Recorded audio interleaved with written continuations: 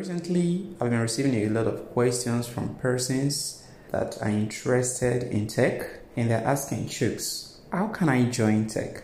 Tech is a very broad field, and to answer this question, I do not think there's a one-size-fits-all answer to it. So I'll try to explain myself. Venturing into tech as a career or as a side hustle, there are a lot of things you can do. Of course, notably, a lot of persons see we in tech as programmers, people who write computer instructions, who instruct computers on what to do. But there are so many other fields. Networking, for example, is part of tech. And when I mean networking, I mean connecting two devices or more together, like the way you pay to device Bluetooth or you connect to a Wi-Fi. That's the networking I'm talking about. So there's a lot of things you can do in the tech field. There's a lot of career choice and paths. It all depends on your interest. Now, one reason why people want to go into tech is because of it's easy to make money from tech. And of course, tech is selling in our age. Another reason is because people have genuine interest for it. Whatever reason it may be for you, there are a lot of fields or a lot of areas in tech where you could jump into and explore and learn and love. It all depends on you.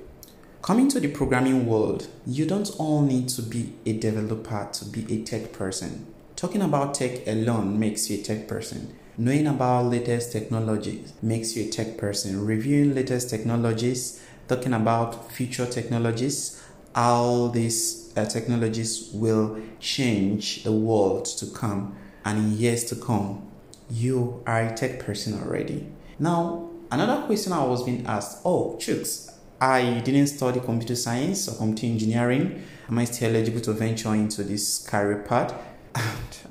It's big yes. You can. In short, computer or technology is one of those fields that have the very least barrier of entry. These days, basically what you need is a computer and the internet access. And that's all. And you're just in already. So you don't need to have a degree. You don't need to own a degree in computer science to join the tech community. No, you don't need to be tech savvy already to join. With no prior computer knowledge, you can jump or venture into any career path in tech. And we do have a lot of career paths in the HaskAD. So which do you think I would love? And again, there's no one size fits all answer to these questions. First, I would love to know your interests. I would love to know. Sometimes, if it is the money in tech that drives you, you may want to choose the one that you can be employed or you can get job as fast as possible. Now, sometimes, if it is the passion to be in tech that drives you, then we have to settle down and, really examine what you want. Of course, by briefing you the paths that are available in tech. There are a lot of career paths in tech. You can choose to be a programmer or a developer or a software engineer, depending on what you call it. Though there are distinctions, but just see them for now as same thing. You can choose to be a designer. You design interfaces. You like the websites you see that are being designed, the mobile apps you see that are being designed. You can choose to be a graphics person. Now, a graphics person and a designer is a bit different. I will go into detail probably in my next talk. Now, you can choose to be a network engineer. A network engineer is basically someone who connects to more computing devices. Computing devices can mean a fridge to a phone. It can mean a bulb in a smart home to a mobile app. It can mean a computer to a computer to a printer, a computer to a scanner. The list of devices as we see today is endless. So that is what computer and network engineers do. They will have a lot of other roles. We have things like data analysts, we have data scientists, those that deals with artificial intelligence as it relates closely to data.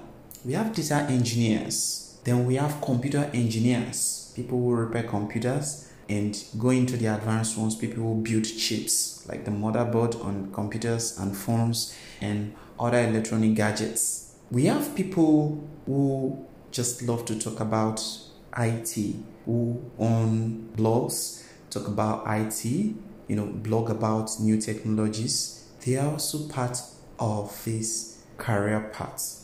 Now we have a lot of other fields. There are a lot of things evolving by the day. We have blockchain engineers, for example, who deal on blockchain and cryptocurrency and a lot more of that. They are part of this. We have robotics. We have car engineers that deal on computers around cars and automobiles. So the list is endless. But first, it is something you venture into it, then you will find out which career path fits you best. I have a friend whose work is just to, consult for companies, tell them what they need, and that is just it. They tell them what they need about a particular solution they want to deploy.